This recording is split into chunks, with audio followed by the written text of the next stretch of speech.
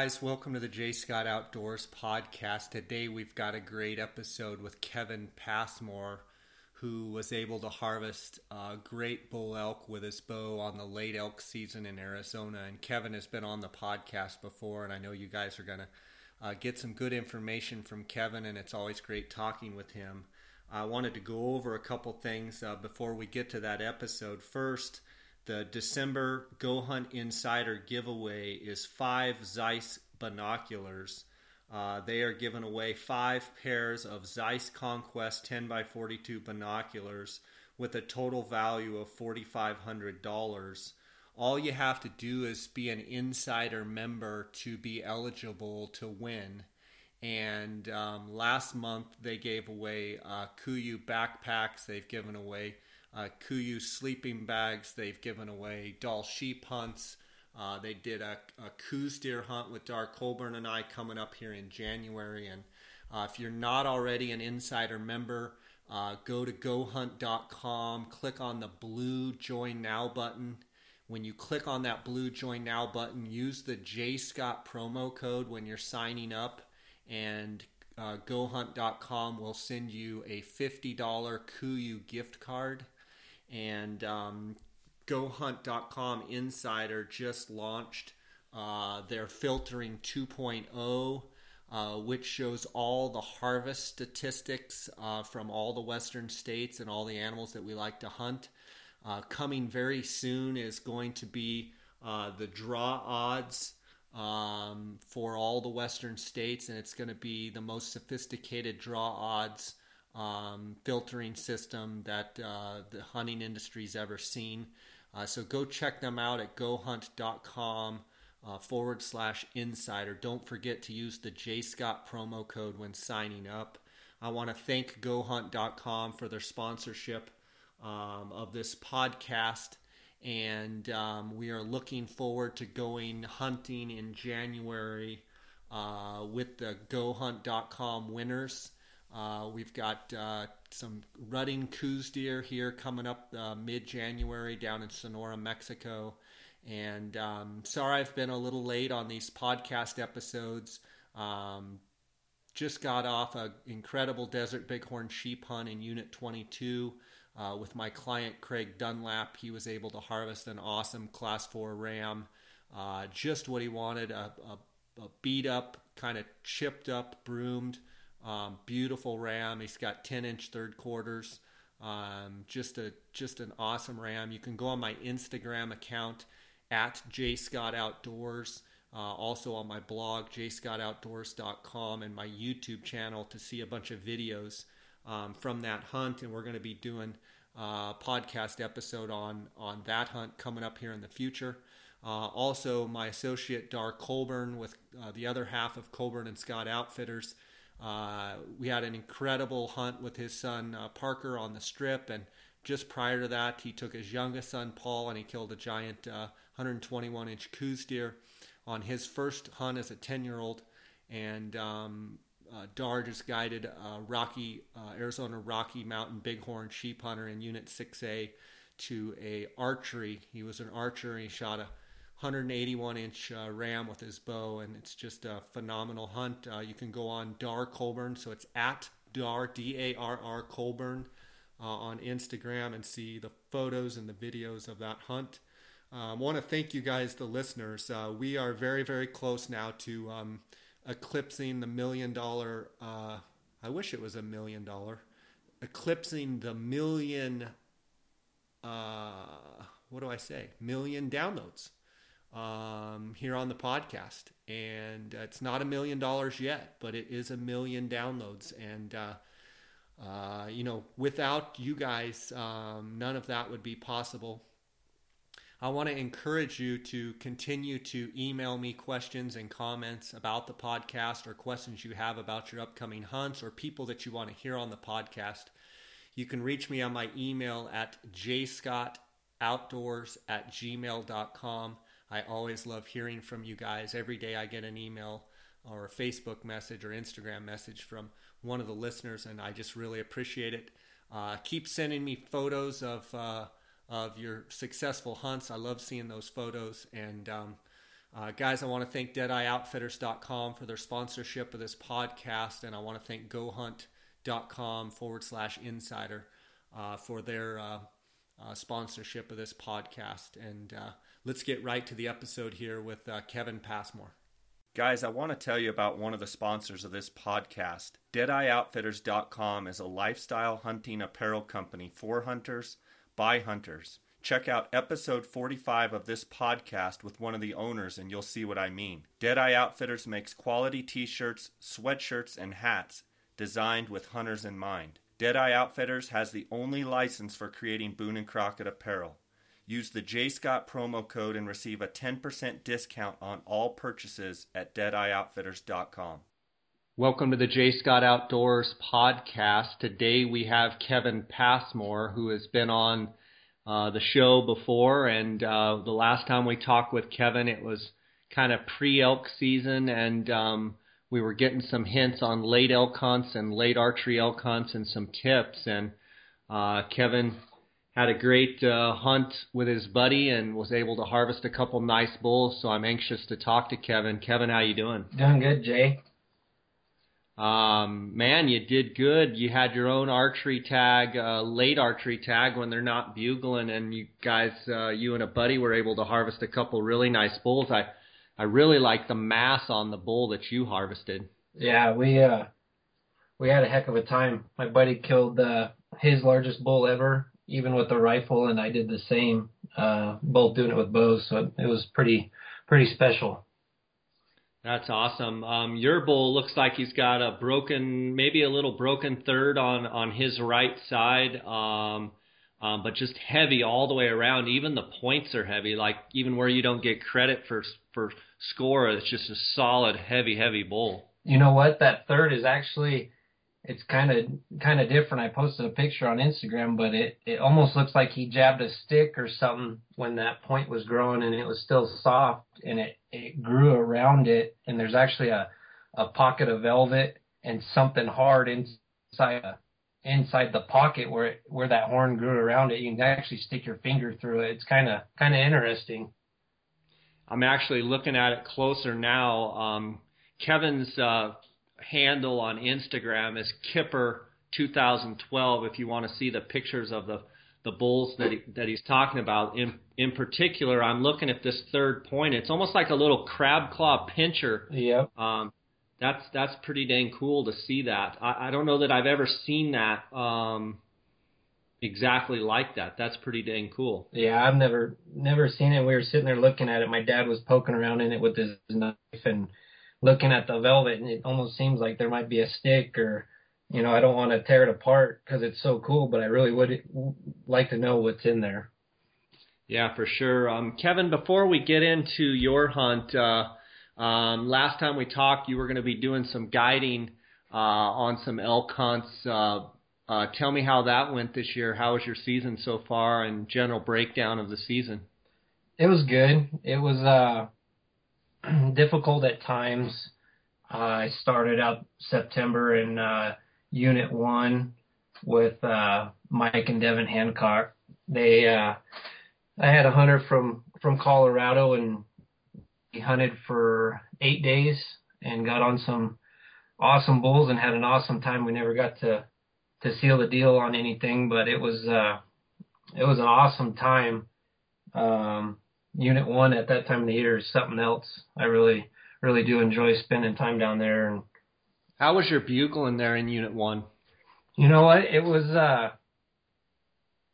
pretty good. The first 4 or 5 days where we were hunting wasn't too crazy. And then towards the end of the hunt before he left, there was a storm coming in, and we kind of moved a little higher and kind of got into it a little bit. Got into some bigger groups of elk that were really rutting around, and bulls were chasing each other. In the mornings were kind of, before that, they were slow. You'd hear bulls bugling and going after it, but once that sun peeked over it, they would push their cows off and get pretty quiet. But for the most part, it was awesome. I wish we could have had a couple more days in there, because I think we could have got something good, but it was a good time. I believe they have 350 tags on that archery hunt. You can correct me if I'm wrong. How does the pressure affect the hunting, and what was your experience there hunting with that many people? My experience was good. We might have bumped into some people here or there, see a truck parked that might have beat us down the road, or have someone come in on top of us. But for the most part, once our boots were on the ground and we were on elk, we never had any issues. I was dreading it with the 300 tag. I'm pretty sure it's 300, but okay, 300. I was dreading it. I think actually one day we had a guy slip in with bad wind and blow some elk out. But other than that, it was awesome. It was what you would want, after waiting 15, 16 years on a hunt. How do those bulls differ from, you're from central Arizona, and as far as the characteristics of their antlers or color or what have you, what do you notice about those Unit 1 bulls maybe that would be different than what you see in central Arizona? Color for sure. They, they got those dark horns and the white tips, but this year, the amount of bulls that I was seeing with splits and extras was unreal. I'd never been on an early hunt where that many bulls with that many extras. So it was pretty cool to see that, a couple bulls with extra eye guards and kickers, and then mainly splits. A lot of bulls with splits. It'll be interesting. I've been watching the news quite a bit lately, and they're predicting, a strong El Nino, and they're predicting, pretty strong end of second part of January, February, March, April moisture, and it will be interesting to see if we can back last year's, mild winter, but great spring moisture and summer moisture. If we can kind of back that up with some good winter moisture, we could have a really good elk year next year if things line up correctly. Yeah, I agree. There's we saw a lot of bulls, got a lot of pictures of a lot of bulls this year, and I always watch social media and watch real hard different forums and stuff, trying to see if any familiar faces pop up. And I don't see them all, but so far I haven't seen a whole lot out of some of the units that I got to hunt. So it's kind of it's interesting to think of what, if it is a good year, what might grow into next year. Yeah, for sure. And so that was the early archery season. And then what other hunts did you guide, and how did you do? From there, we switched gears and came back up north to Unit 10. A buddy of mine, him and one of his close friends drew early rifle tags. And that one was a different story. There was 100 tags on that hunt. And we did hunt on Diaz and off of it. And it was tough. We got on some groups of elk that you'd see people from all around you moving in, and we had issues with people coming downwind, walking right through, bugling elk. It was frustrating. We ended up kind of pulling the plug early, and he killed a bull.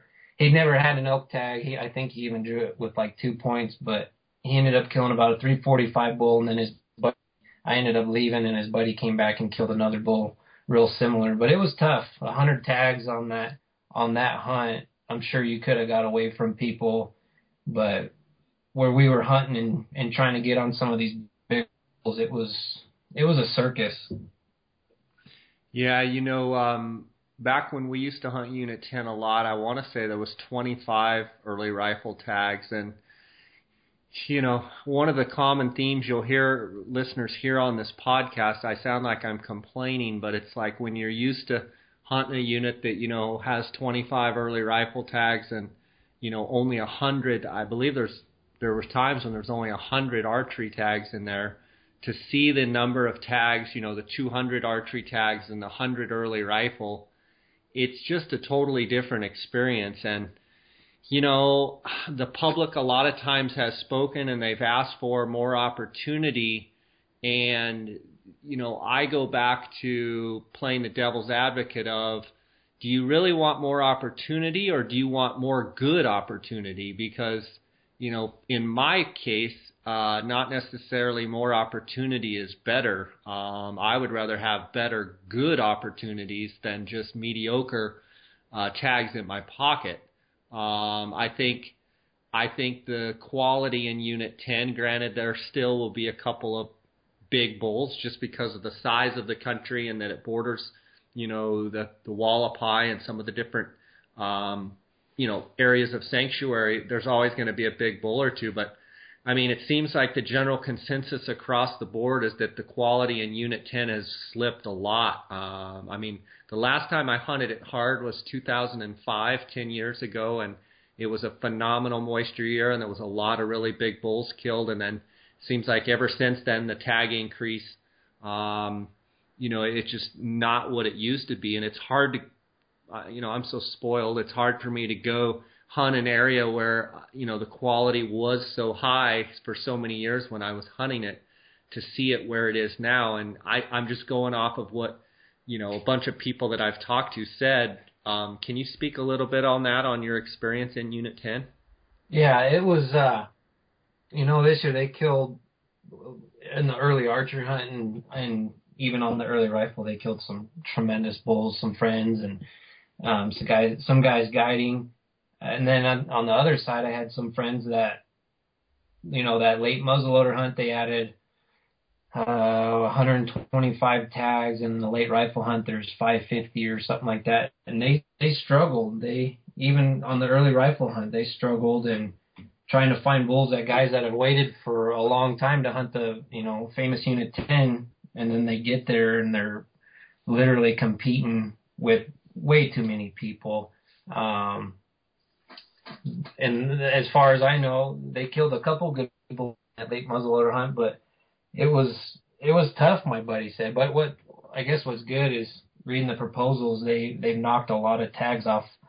I want to say the early archery, the late muzzleloader, even the early rifle. I think they took 60 off of it, so it's down to 40, and the late rifle is down as well. So maybe it's headed in the right direction.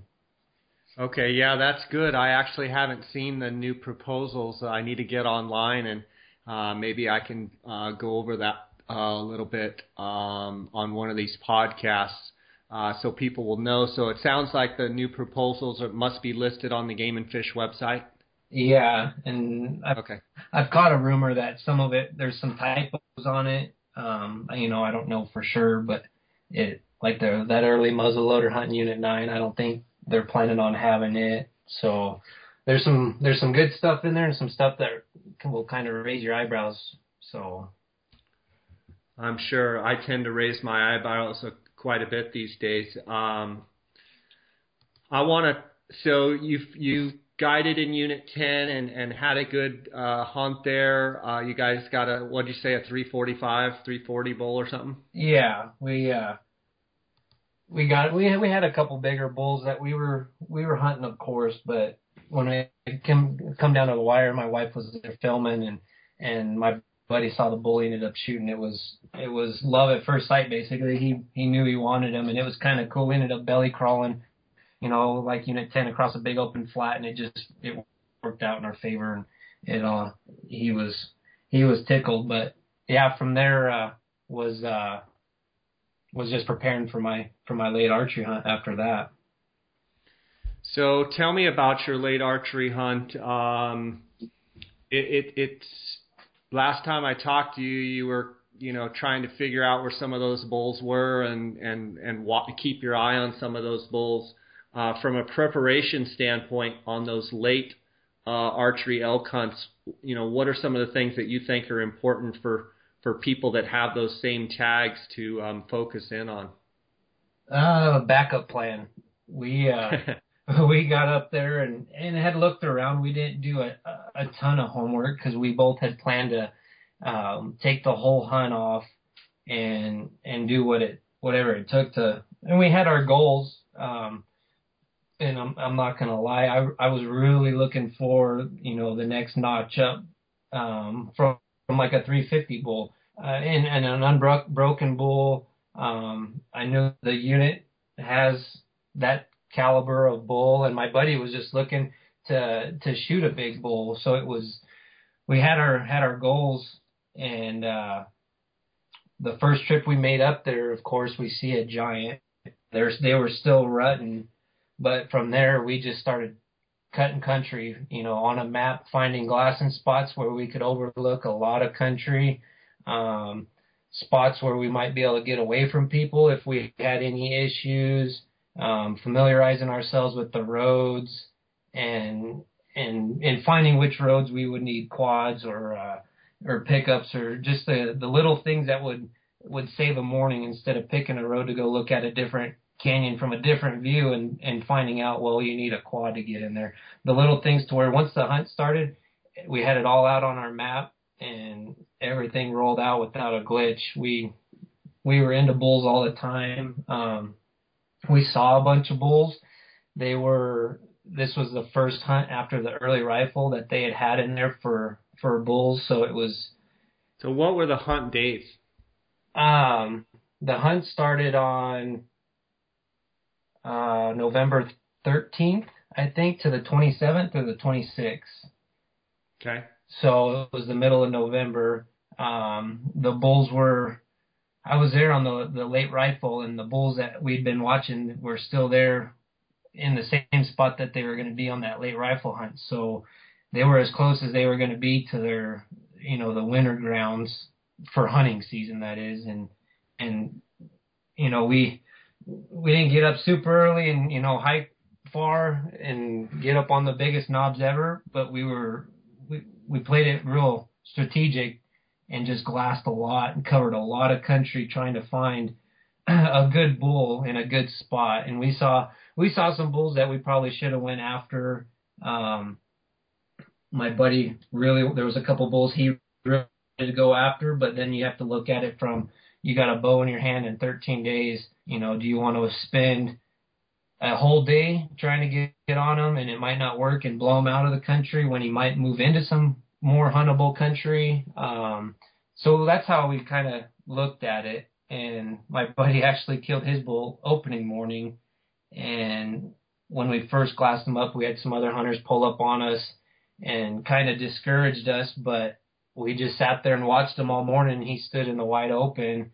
And he's a heck of a bull. He's got 54-inch main beams, and he was 45 inches wide. So him standing up there is unbroken. Him standing up there on the bluffs, with the sun on him, he looked like a giant. Which, I mean, he was 340, 345, which he is a big bull, but just that appearance with those beams and that width. And we kind of got bummed out thinking that all these other people driving in are gonna go after him and whatnot. But once he bedded, we just formed a plan and had some spotters sitting back with some radios, a new type of radio we're actually using. We borrowed some of those CP200s I think you had told me about. Yeah, that's what Dara and I used. Did you get some of those? Yeah, we ended up having a buddy that had some, so we borrowed them and bought some different earpieces and had a heck of a time with them. They were awesome. They did everything we wanted. They were crystal clear. The battery life lasted long, and the earpieces were real simple. So it worked out really well.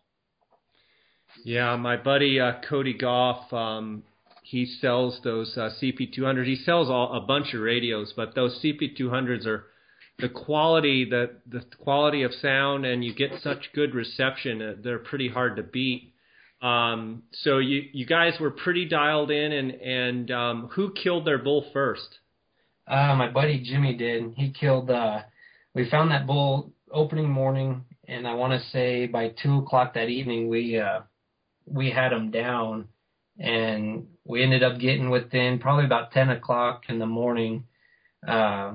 My dad and my wife sat back on the big eyes, kind of watching him, and it's thick cedars. It's not, run and gun and get on top of them real fast. So we did a lot of zigging and zagging, getting up there, trying to get the wind right, because that's what we found on these later hunts with a bow in your hand in these canyons where these bulls like to hang out. The wind is so hard to predict. It never does the right thing, so you're constantly moving different directions. And once we got around him and at his level, we had a couple other bulls to contend with, but we were trying to get in between them, hoping that if we did blow him out, he might not hear him. And we got in between them and slipped in. I want to say we came around the corner when he would stand up, we would move, but when he laid down, we sat down, and it worked to the point where when my dad told me he had stood up, we were 37 yards. I peeked around a tree. We were 37 yards, and my buddy got in front. We just played cat and mouse for about an hour, trying to keep the wind right and trying. At that point, you're so committed, you can't just back out. But we just kept going and waiting for a shooting lane, and eventually he got his head buried in a bush long enough that my buddy was able to slip around to 30 yards and put one good shot on him, and he fell over pretty much right there, and that was it for him. So it was good. It was an eye opener. We've been nervous in the country we were hunting, and how steep and how brushy and how thick it was, how difficult it might be. And once that happened, man, we were ready to do it again. And when you say do it again, you meant on your hunt? Yeah. For your bull? Yeah. So then we switched gears to mine, and I had a couple friends up there helping glass and looking around, and they were giving me a pretty hard time because we looked over probably 50 or 60 other bulls, and I was pretty picky. I wasn't to the point where I was going to ruin the hunt. I ended up grabbing my bow one day on a bull that we had seen in a really good spot with archery gear, and was getting ready to bail off the cliffs and head down after him. And I just had to tell myself, you had a goal.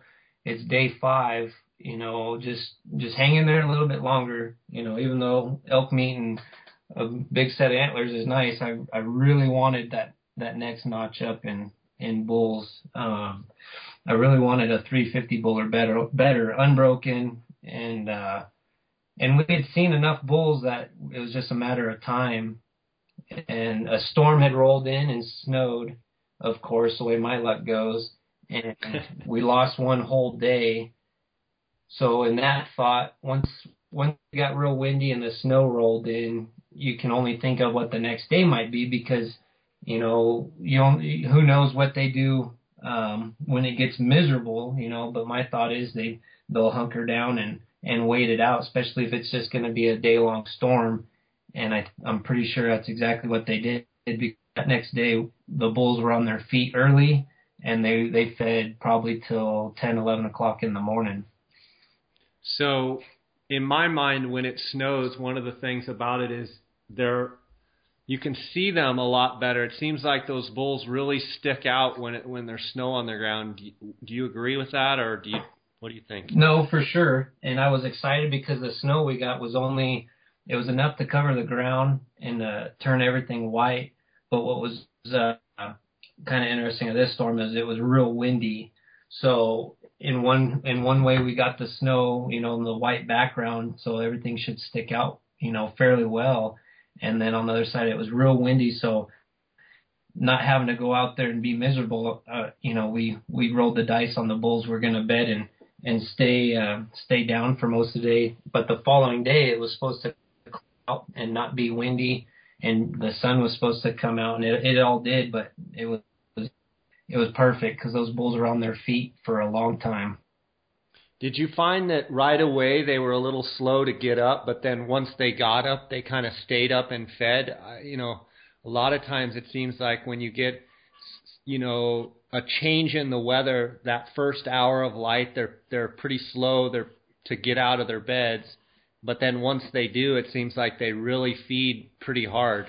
Yeah, when we got out there, it was brutal cold, and you're glassing before the sun hits anything. And there was 2 bulls with the bull that I ended up shooting, and the one bull was up early, right away. My buddy glassed him up, and we could see the bull. And then the sun came up and hit him, and he stayed up for a while. But the bull I killed had some age to him for sure.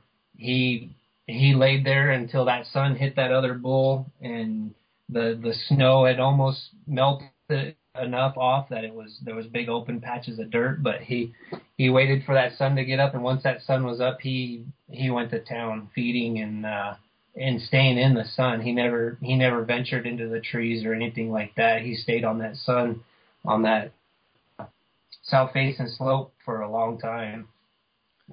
Kevin, in the late season, what advice could you give to people looking for bulls as far as, is there a certain side of the slope that you typically find those bulls on, or certain type of vegetation or grade, type of steepness of terrain? Where do you typically look to find those big pockets of bulls? You know what? I had a couple of friends text me they weren't having any luck in asking me that question, and every time I get somewhere where I can glass, even if it's thick, brush or trees or whatever, we glass it all times of the day, all different kinds of weather. We glass it all. And this year on that late rifle hunt, the guys we were hunting with actually commented that they were surprised at how many bulls we had seen, midday in the sun. And you go to Unit 10 when it's 100 degrees out on an early archery hunt or early rifle hunt, and they're laying out in the middle of, antelope country baking in the sun. So on these later hunts, what's to say they're not going to be bedded in the open or bedded in the thick stuff. So I hate to limit it to, just, glass the south facing slope or the shade slopes or, certain things, because you don't know where they're going to pop up or what time they're going to get up. That one bull we watched this year, there was 3 bulls, and in 3 days they hadn't moved 200 yards. And we watched them on sunny days, on a snowy day, and on a windy day. And they bedded in pretty much the exact same spot in the same pocket for 3 days. And every evening we'd leave them, they'd work their way down towards the bottom. So we were assuming they were watering down there, and then every day they came back up and they stayed on the exact same side. So, and in one spot you're looking at 20 bulls, and they're all doing something different just about. So it's hard to knock it down to just one specific area. I think that brings up a good point, and I want to reiterate that when you're looking at those bulls, you're patterning those bulls and patterning where they're bedding, patterning where they're feeding, and, remembering what time they do what. And one thing I've found hunting those late bulls is when they get in a group of bulls, a bachelor group of bulls, it seems like they get very, very habitual. And I think the encouraging thing for people out there listening is, if you can put some homework in and find a group of bulls and watch them, and from what you're saying and from my experience is, once you find them and you have some, time to watch them, and if you can watch them multiple days, your chances of being able to get on those bulls and get them harvested goes way up because you've established a pattern. Yes. And even as far as, I've heard some people talk about the types of vegetation that they'll swarm to, after the rut, and they're so drawn down and skinny and sore-footed and stuff. But this year, and it might sound a little stupid, but I saw for the first time that group of 3 bulls was consistently eating pine needles, and they were in a big group of oaks and all kinds of different kinds of brushes, and they were, nonstop eating pine needles off trees. That's very interesting. Very interesting. So when you found your bull, the hunt was on, and did you know that he was going to be the biggest bull you've ever killed, or did you not want to really think about it? No, once he got up, my buddy glassed him up. He had his 13-year-old son with us, and he was just dying to see us stalk a bull because we've been looking at so many bulls. So when that bull got up, he got in a shady patch for a second, and I could see he had a big bottom end. I was concerned, short. He looked like he had short beams, at which on the one side he ended up, it was only 46. I could see the short beams in the fist, and then I was thinking he was broke on that one short third. I said, but once he hits the sun and we can actually see how heavy he is and how he looks, I said, I'll make my mind up. And when he finally walked into the sun, he was walking downhill, it was a no-brainer. Just seeing the mass and how big his fronts were and his force and how much character we could see. He had a little split on the one side. I told my wife, I said, that's him. You know, I no doubt about it. He'll be over 350. So then from there we watched him for a while, just kind of watching. They were in some real thick stuff, some really thick brush and some open patches, and had beef cows above them and a couple whitetail bucks. So it wasn't like I could just storm in there and get right on top of them. So we sat there for a while and watched him, and they never did bed. And I didn't assume they were going to bed early. I was pretty confident they'd stay on their feet. So we were sitting probably 2 miles away, mile and a half away. Me and my wife made it around and started the hike in. And literally once we got to a point where we were probably 300 yards from him, he bed down in some manzanita and some oak brush. But just far enough inside the manzanita, I had big clearings that I could get up to the other side. He did have that other bull with him, plus the beef cows and the whitetail that we had to be aware of. So we got up there. My dad stayed back with my buddy and his son and kept him in the glass. And this time we ended up, with the wind, we ended up having to go all the way to the top above him. And he was on a steep, bluffy ridge. Once we got above, and got to, I want to say, about 150 yards. He was still bedded. The little bull had got up and started feeding. And then once he got up, I was trying to get close, because when you look at a bull and then you move a mile to get on him, everything changes. It might look wide open, but what a lot of people will get messed up on, if you don't have a spotter and you're able to realize it, but once you move around the terrain, you know, the toe, everything looks completely different. It's so easy to lose stuff once you leave wherever you're glassing from. When we got over there and that bull stood on his feet, that was my opportunity to try and get, you know, not necessarily as close, because I was playing it real safe, because I didn't want to get too close with the way the winds were. But we got to a point where we could see that bull, and, you know, my father on the radio was thinking we were 100 yards, and we were 200 yards. Once I could see that little bull, but once I got a fix on him, I told my wife, I said, we just need to start working our way down this stuff real slow.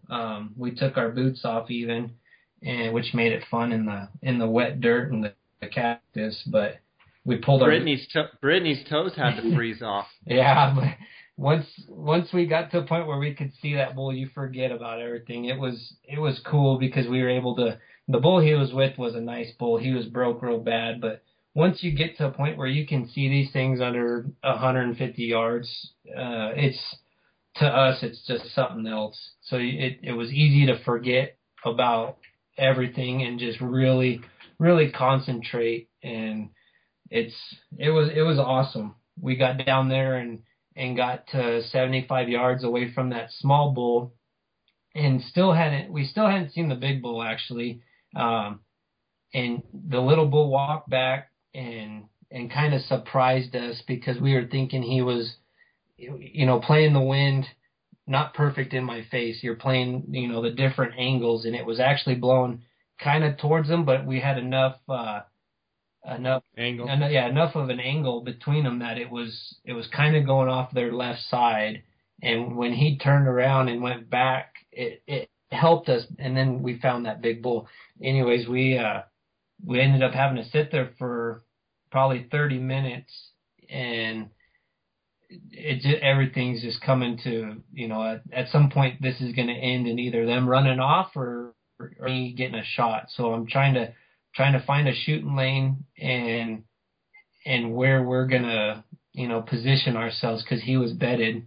Well, once that little bull come over towards him and laid down, he got up and fed right where he was.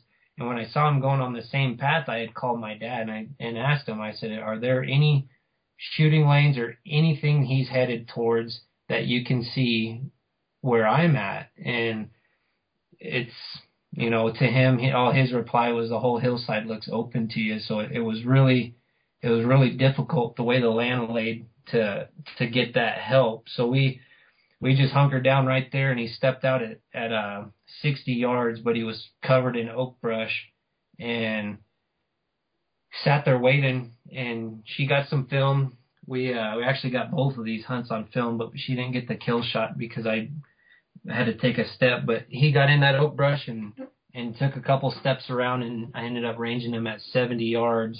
And before the hunt, my father had asked me, what's your yardage and what are you going to feel comfortable out to? And 65 rolled off my tongue real fast. And I said, but if I have to, I feel confident to 70. And I ranged that bull. He was 68, and I'm shooting one of those CBE sights. I dialed it to 70, and with the broadheads I'm shooting and all the practice I did, I didn't hesitate. I pulled it back and put one perfect right behind the shoulder through both lungs, and he went about 30 yards and laid down, and that was it. Good for you. That's awesome. A couple questions. One would be more of a observation, and you mentioned that you thought that the bull was, your dad thought it was 100, and you said it was more like 200. One thing I might point out there is and you can weigh in on this, it's very important if you're going to hunt with a radio to be able to communicate with whoever is on the other end to say, okay, I am 106 yards from that bull. How far does it look to you? Or if he said, a lot of times you can ask, how far am I from the bull? Because it seems like I always want to know how far away I am from whatever it is I'm stalking. And if he says 100 and it looks 50 to you, or he says 100 and it looks 200, you can then say on the radio, I know it looks 100, but it's really 200. I just ranged it. And I think in trying to be efficient, if you and the spotter are exactly on the same page in a gauge of distance, that can really help you out. Yes, and every chance, me and my dad have gotten a way where we talk to each other and work with the radios, and every chance we get, and specifically on my bull, when I got to a point those beef cows were still there, I called them and I said, hey, how far does it look like I am from that, that black cow? And he said, and I would range him, and every chance I would get to but you got to make sure you can't just say to this tree, or it's got to be something that for sure he's looking at, and we would sit there and talk, and I told him, no, actually it's 150 or whatever it was, but that's really critical, because there's times where that Unit 10 hunt where we were driving in to get to a spot, and my dad called me and thought we were right on top of some elk, and the way the lay of the land was and how it looked, we were a mile away from them, but it looked like we were driving right on top of them. So it's real critical, I think, to get on the same page for whoever you're having spot for you, and just go through those scenarios when you can, especially if you're stalking something, because when it comes down to, the bull stands up, how far away, and it's not anywhere close, it could make or break you. Yeah, I mean, there's some people out there that don't like to use radios, and that's fine, and there's some people that do like to use radios. I think that the thing to remember for people out there listening is, if you are going to use radios, that still doesn't mean it's going to be easy. What it means is you need to perfect your communication. Just because you're using radios does not mean you can just saunter up to a bull elk with a bow and shoot them. So when you're communicating with whoever it is, I like the person that is communicating to be very specific, and they say, the bull is to your right, facing downhill to your left. He's 75 yards. He's walking in your direction. And try and be as specific as you can, as to what the bull is doing or the buck or what have you. And when the person is listening with their earpiece and they know that the communicator is saying, okay, the bull is to Kevin's right, he's facing you, Kevin, and he's walking in your direction and he's 60 yards, then Kevin knows that he may just stand still, or he may know that there's a tree in front of him. If he clears 3 more yards, that bull's going to walk right out in front of him. So I think constant communication and clear communication is huge when trying to be efficient, stalking in, especially when you're using radios. Yeah, because we're using them, and it opens up. We're able to hunt some country. You know, you could still get it done, but we're trying to get the odds on our favor because we're hunting big, thick country. And anytime if the animal beds, you know, he'll call me and tell me. And then we know we're on the same page. If anything changes, he'll call and tell me. But if I'm walking along, I love all the information. You know, if I could, I'd have someone just sit there talking constantly, let me know what he's doing. But anytime I click the radio, I don't even have to say anything. A couple times, he'll just say, yeah, he's still bedded, head is facing south, you know, or what have you. Just all the info it all helps. And it's like you said, it doesn't guarantee it, but at the same time, if you were to make a bad shot or something like that, it's a world of difference having someone in an elevated position that's able to tell you where he's going, because there's certain scenarios and there's certain areas where, you know, a blood trail ain't going to cut it, or it might not even happen. And yeah, and I think another point, Kevin, is, okay, there's people that are against radios, and that's fine. And I get emails every time when I talk about radios, and that's fine. I appreciate the emails. Send them to jscottoutdoors@gmail.com. But I think it's important to note, too, that we're out there to kill. We're out there to enjoy ourselves, but we're out there to put meat on the table.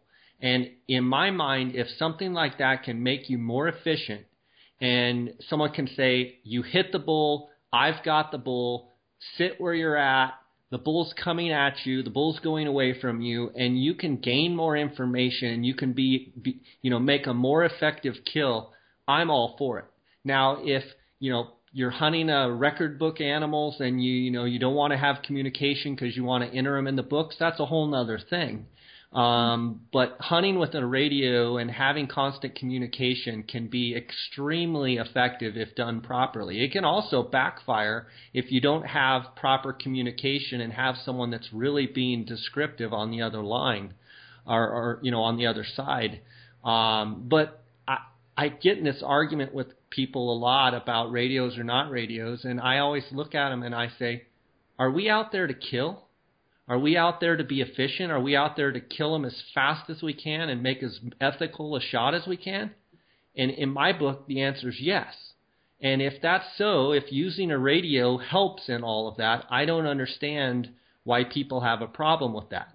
Now, if they have a problem with the radio altogether, that's fine. Don't do it. That's perfectly fine. And I think if you're going to enter animals in Boone and Crockett or Pope and Young and they don't allow radios, then don't use radios. But, for late elk hunts like the one you have where, the likelihood of, shooting, 500-inch bulls and, 300-inch bucks and just craziness, why not use a radio and be efficient? It's an extremely fun way to hunt. You get to, you people helping you can be listening on the radio and be a part of the hunt. I just think it's we're out there to have fun and we're out there to efficiently kill these animals. And I'm a proponent of radios. And darn, I use radios a lot. I think it's a great for safety, but it's an efficient way to kill animals, and that's what we're there to do. Or else if you're not, go back to carving your own bows and your own arrows and bending your own bows and, shooting at them at 15 yards. And that's fine too. We're all hunters. We should all support each other. But I kind of get tired of the anti-radio banter that I hear. It just doesn't make sense to me. Yes, because, here we are on a late archery hunt, and we shoot 2 bulls. It's all fun and dandy, and we use radios, and then we switch gears a week later to the late rifle hunt, same unit, same same exact setup, and 2 bulls never even get a shot off with a rifle under 500 yards.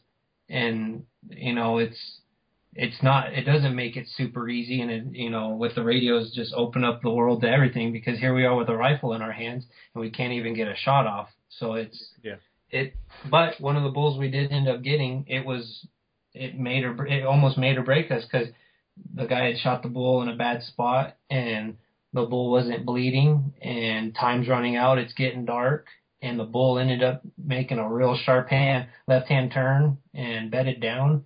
And the guy that was spotting for me called me and walked me into a position where the sun, where we were headed, we were going to have the sun in our eyes. He walked me to a spot where we wouldn't have sun, and we were able to harvest that bull before it got dark. If it would have got dark, who knows that bull's going to end up. And then trying to find him where there's beef cows and other bulls, and he's not bleeding in oak brush and manzanita, you're going to be spinning in circles or looking for birds, and you're going to lose that meat. For sure. Well, buddy, that's an awesome bull. If people want to see it, they can go on Instagram, Kipper, Kipper 2012. Got a great Instagram page, and I believe it's just Kevin Passmore on Facebook, correct? Yes. Kevin Passmore on Facebook, and it's always great having you on the show. What did that bull end up scoring?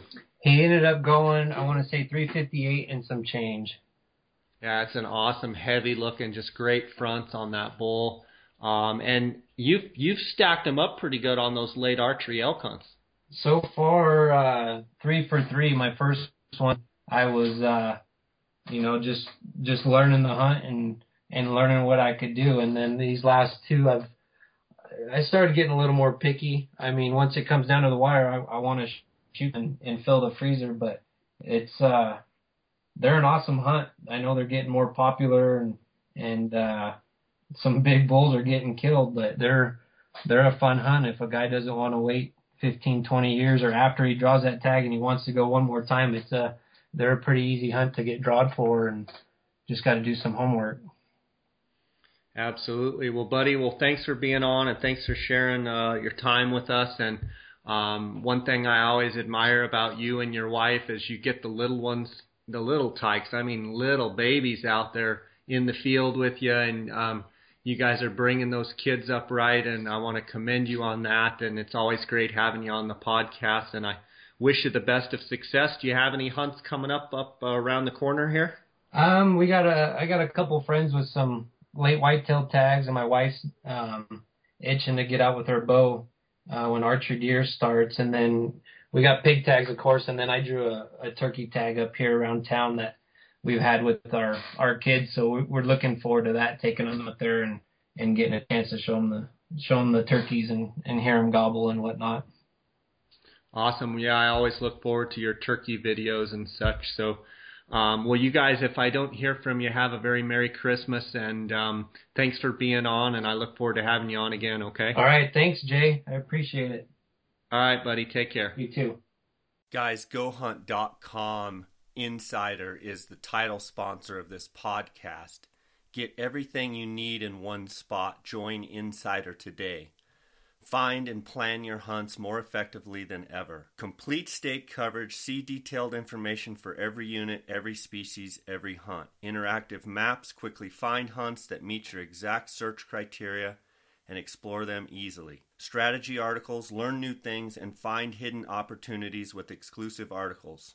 Species breakdowns. Top trophy units are hiding in plain sight. Find them with our statistics and historical data. Another great thing about GoHunt.com Insider is they have monthly giveaways that are worth $100,000 plus a year.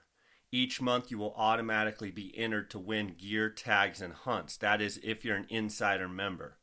Past prizes include a $22,000 Dall sheep hunt, 3 Red Rock Precision rifles with a $21,000 value, 5 Zeiss Conquest HD binoculars with a $7,500 value. Not to mention, this past July they gave away 4 hunts, an antelope hunt, 2 elk hunts, and a mule deer hunt. Join Insider today and get a $50 KUIU gift card. All you have to do is go to gohunt.com/insider, click on the blue Join Now button, use the promo code JScott at checkout, and GoHunt.com will send you a $50 KUIU gift card. I want to thank GoHunt.com Insider for being the title sponsor of this podcast.